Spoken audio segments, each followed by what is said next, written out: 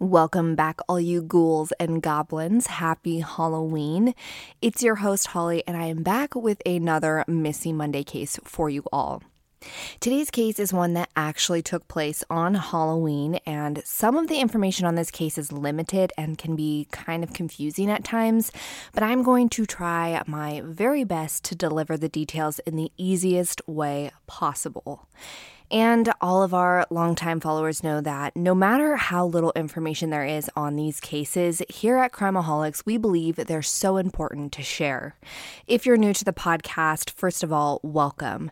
Missing Mondays is a segment that was created to help keep missing persons' name and information in the media the best we can and to hopefully help aid in their return home. 90,000 people are missing at any given time in the U.S., and while some are found alive or deceased, the majority are still missing today. I am extremely passionate about the missing and find it my mission with my podcast platform to not only help share this information, but to let families know that their loved one is not forgotten. Families often feel forgotten after the hype of their missing loved one dies down and people go back to their regular daily lives. I never want a family to wonder if their loved one matters because to us at Crimeaholics and all of you guys, our listeners, they absolutely do matter. Today's case, we are taking it back to Halloween 2001. So without further ado, let's get into the disappearance of Cindy Song.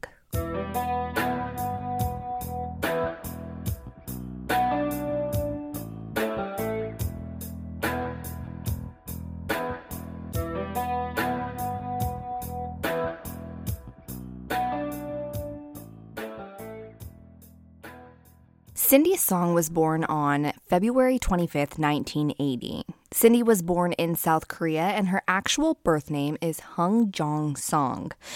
In 1995, Cindy moved from South Korea to the United States to live with some relatives in Springfield, Virginia, where she was going to attend high school.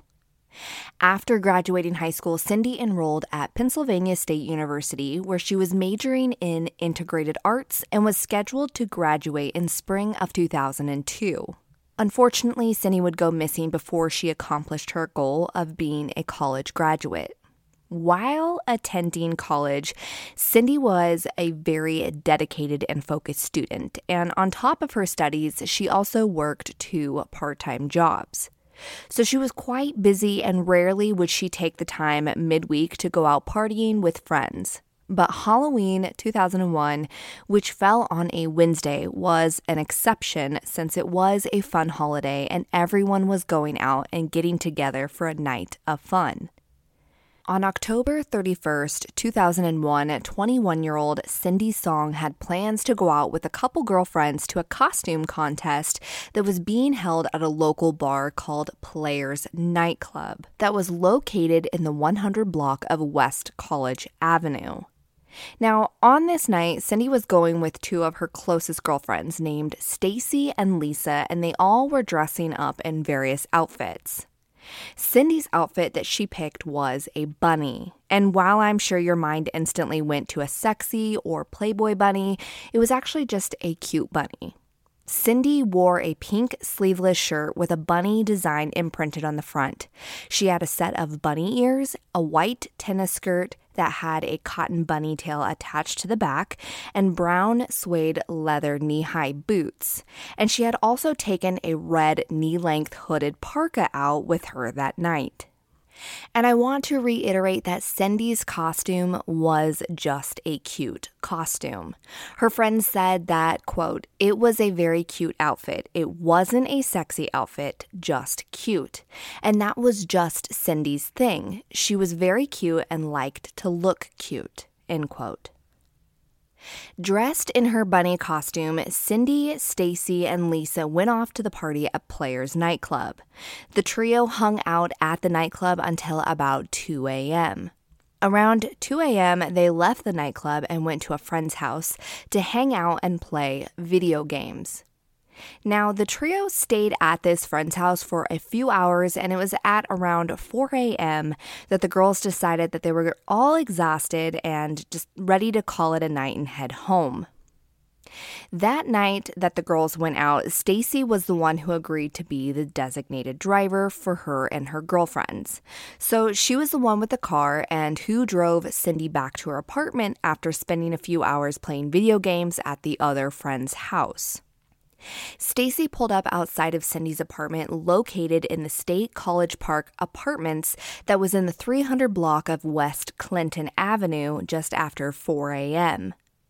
Cindy got out of the car and said goodbye to Stacy and Lisa and began walking towards her apartment. It was said that Stacy at this point drove off, and she didn't wait to see if her friend made it inside, but it was a quick walk to the door so Cindy would be there in just a few steps. And Cindy also had a roommate that she shared her College Park apartment with. But this roommate also had been out on that night, and when Cindy came back home in the early morning hours of November 1st, this roommate was not back yet either. When her roommate got back, Cindy wasn't there, which wasn't unusual for her to find that Cindy wasn't there. They're both adults, and they would come and go as they pleased. So her roommate wasn't concerned, nor did she have a reason to be concerned at this point because the apartment appeared completely normal to her. Now, Cindy was an extremely independent person, and she often did her own thing, so it wasn't unusual for her friends to go a few days between seeing her. But what was unusual was Cindy not responding to any messages or calls from friends. Though she didn't see her friends on the daily, if they reached out to her, she would always get back to them if she missed a phone call or if she had a text from them. So when November 3rd rolled around and complete radio silence from Cindy, her friends started to get concerned. After learning that the roommate hadn't seen or heard from Cindy, and neither had her friends that she went out with on Halloween, they reported Cindy missing on November 4th, 2001. So at this point, when they filed that police report, the friends were unsure whether Cindy ever actually made it into her apartment that night. Did someone attack her on the way inside after her friends drove off, or did she end up going to someone else's apartment nearby?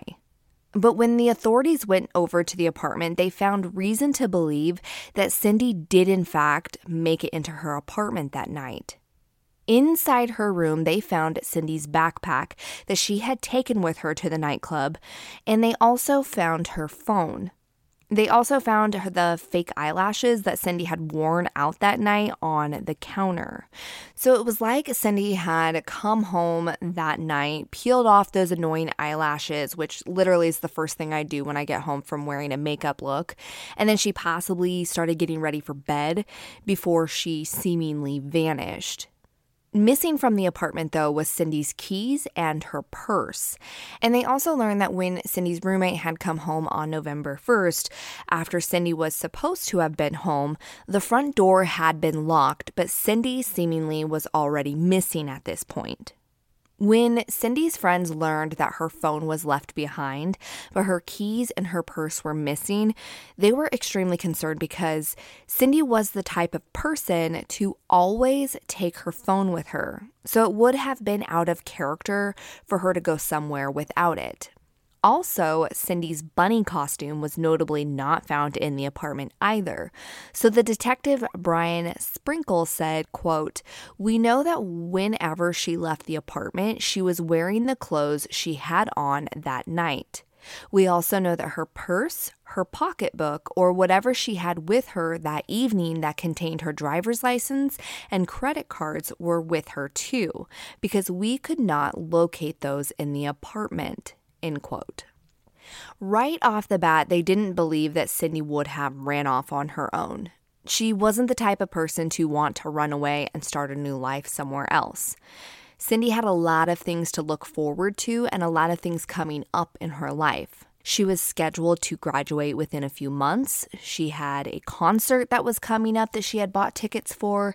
And on top of all of that, she had just ordered a new computer that was set to be delivered in the days after she had gone missing. So a lot of things weren't adding up with that theory that she ran off to begin a new life. Which I'm glad they really didn't consider this because, as we know, so many missing persons cases that involve adults often try and just say that they ran away to escape life or to start a new life. There was a lot of questions whether Cindy had left her apartment after getting back to go meet up with someone else. Authorities looked into her phone records from that night, and they found that she didn't have any calls in or out.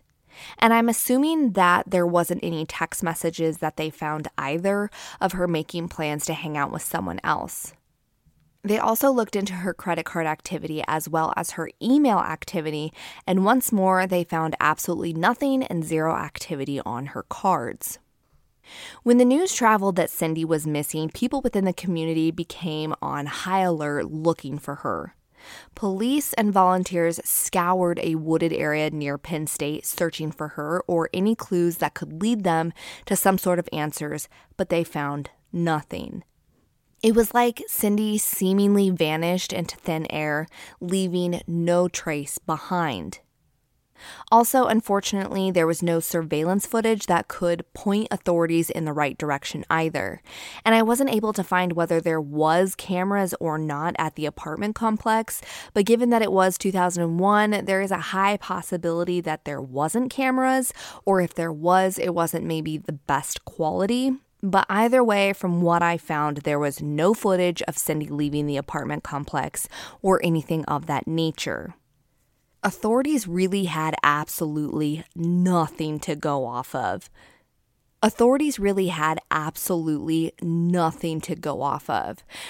So they were kind of just floundering around trying to figure out what to do next.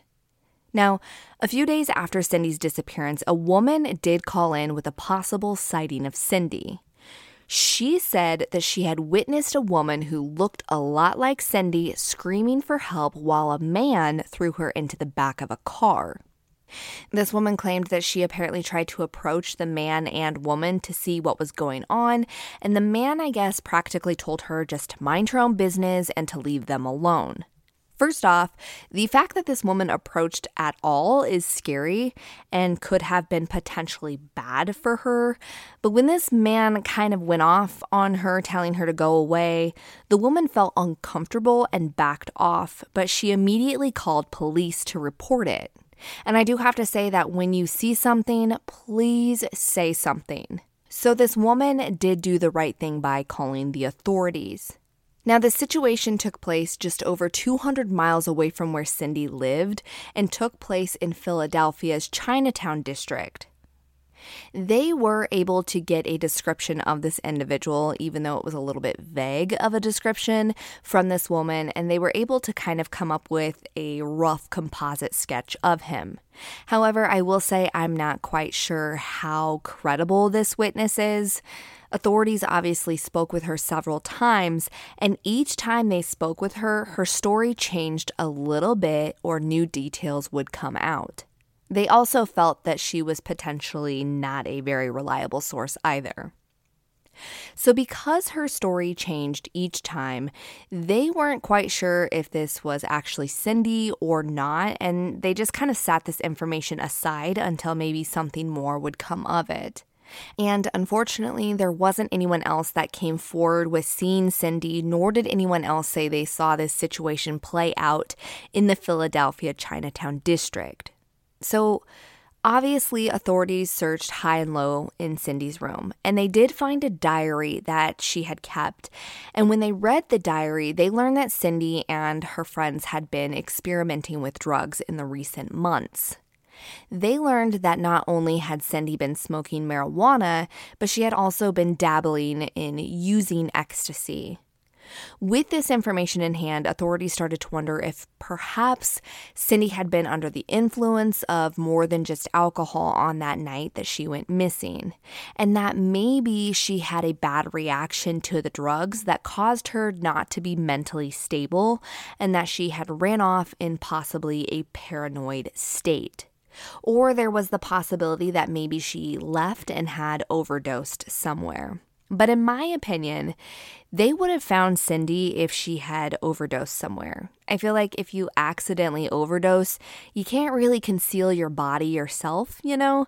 So I feel that they would have found her. So that theory just didn't really seem plausible, but I will say maybe the theory of the drugs causing her to be in a different mental state could be a possibility.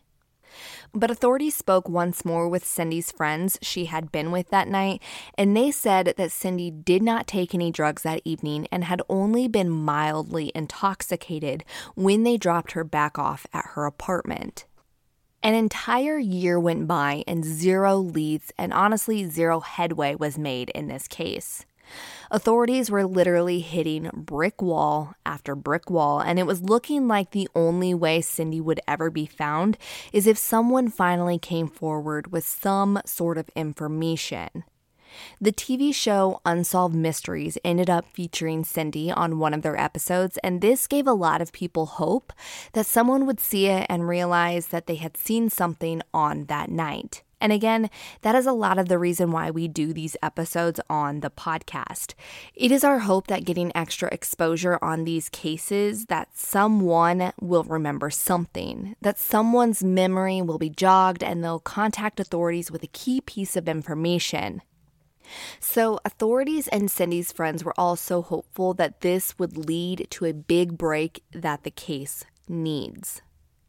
This episode on Cindy did garner a new tip, and it led them to a man named Hugo Selinski.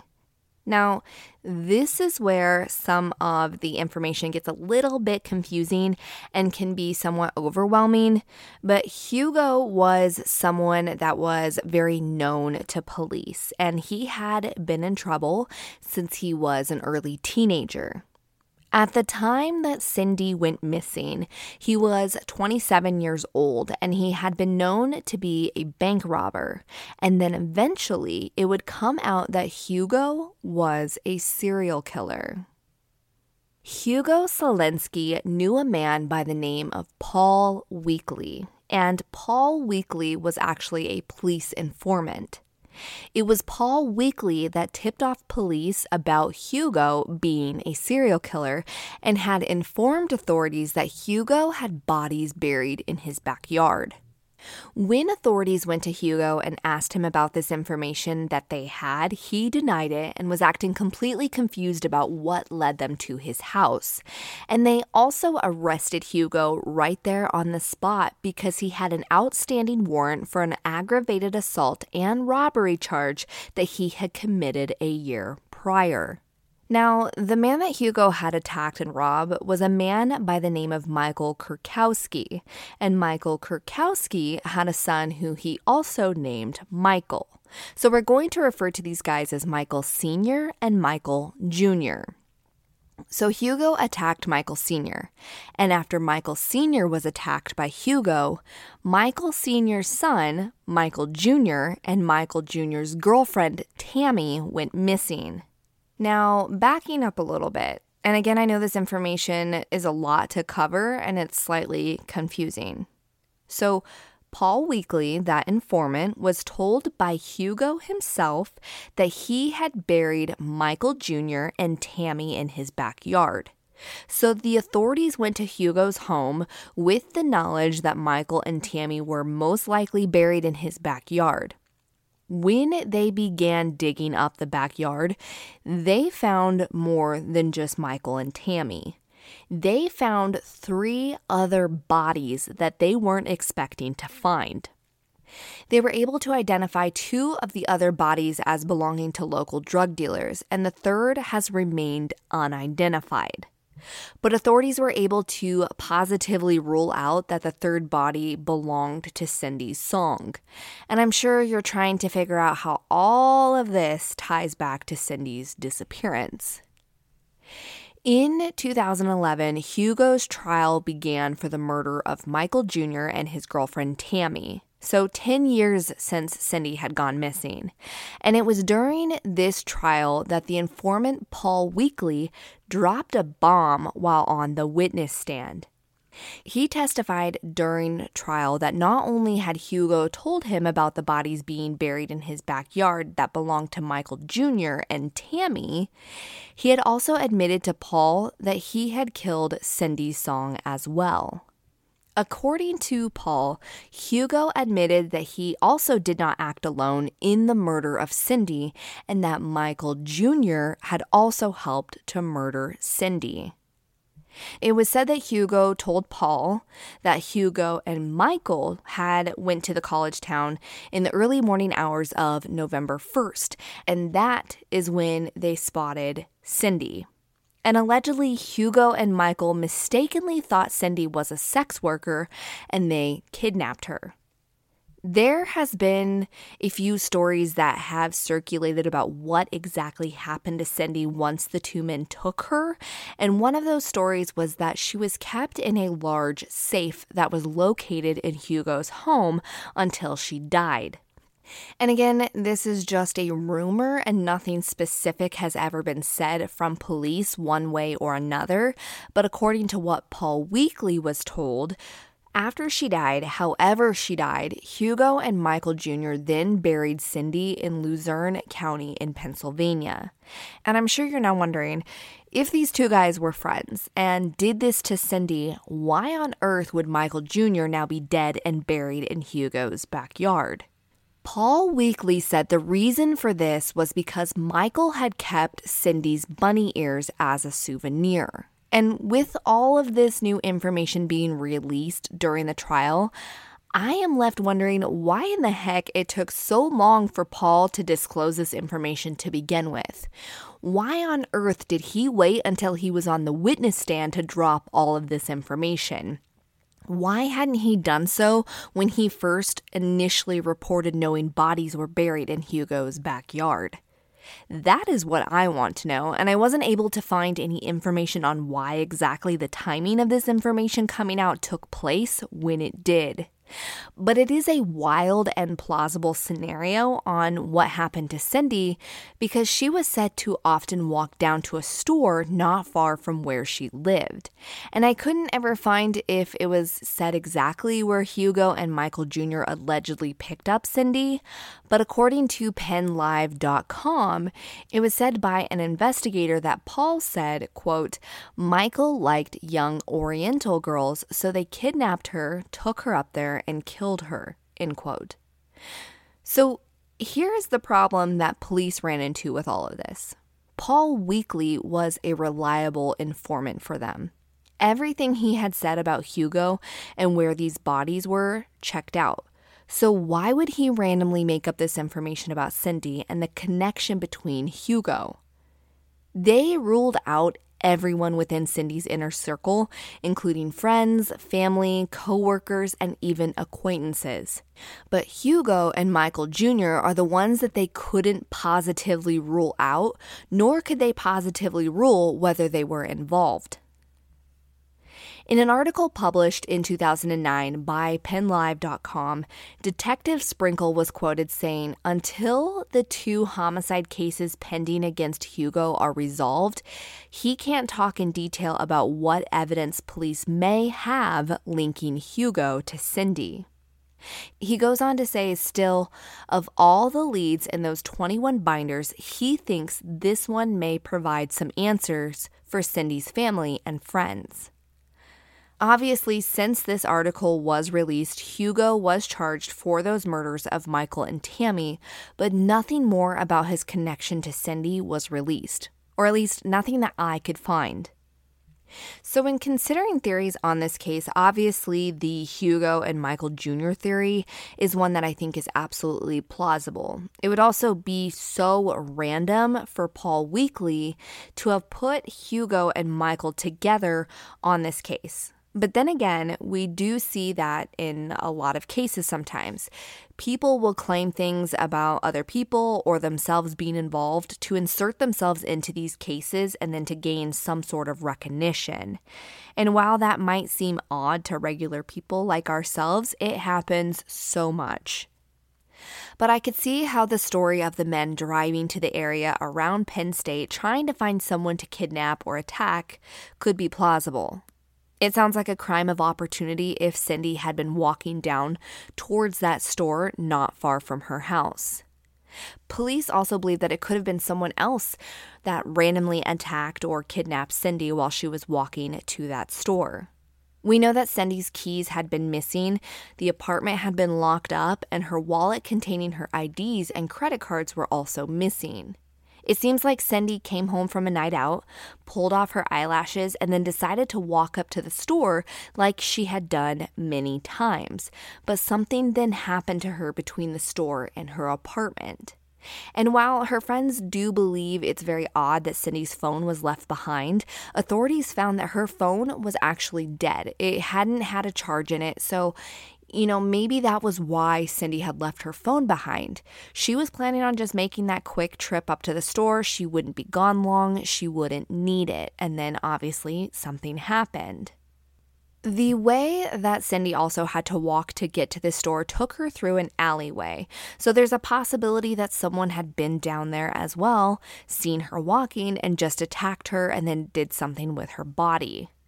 There's also another theory that maybe Cindy was in fact walking to the store, and while walking, she saw someone that she knew, and they offered to give her a ride, and then something bad happened. Unfortunately, there's just so much unknown in this case, and many varying scenarios and possibilities. I would love to know your guys' thoughts and opinions on this case, so make sure that you're in our Facebook group or follow us on Instagram so you can discuss it on the posts that I make about it.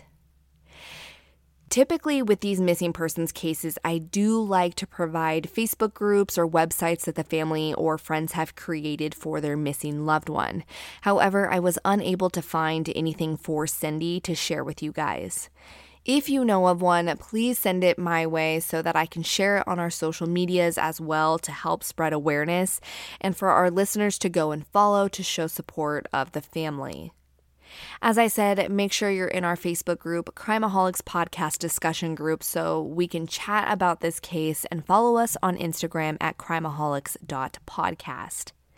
Unfortunately, that is all I have on this case. There has been no credible sightings of Cindy since she went missing, nor has anything belonging to her been recovered other than what was found inside of her apartment. If you or anyone you know has information on her disappearance, you can contact the Ferguson Township Police Department at 814-237-1172, or you can call 1-800-479-0050. At the time of her disappearance, Cindy Song was 21 years old. If she is still alive today, she would now be 42 years old.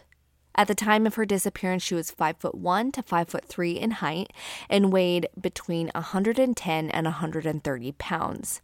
Cindy was last seen wearing a bunny costume that consisted of a pink sleeveless shirt with a rabbit design imprinted on the front, rabbit ears, a white tennis skirt with a cotton bunny tail attached to the back, brown suede leather knee-high boots, and a red knee-length parka. Cindy is an Asian female with black hair and brown eyes. Cindy has her ears and navel pierced. Again, if you have information, please contact 814-237-1172. Crimeaholics, that is all for this week's Missing Mondays case. Make sure you're following on our social medias. If you want more true crime content, you can follow me on TikTok at crimeaholics.podcast. And if you wish to follow myself personally on Instagram to keep up with what I'm doing in life, you can follow me at Crimeaholic. Everyone, I hope you have a safe Halloween celebrating and just have a safe week in general. I will be back on Friday with another full-length episode for you. And until then, be aware and take care.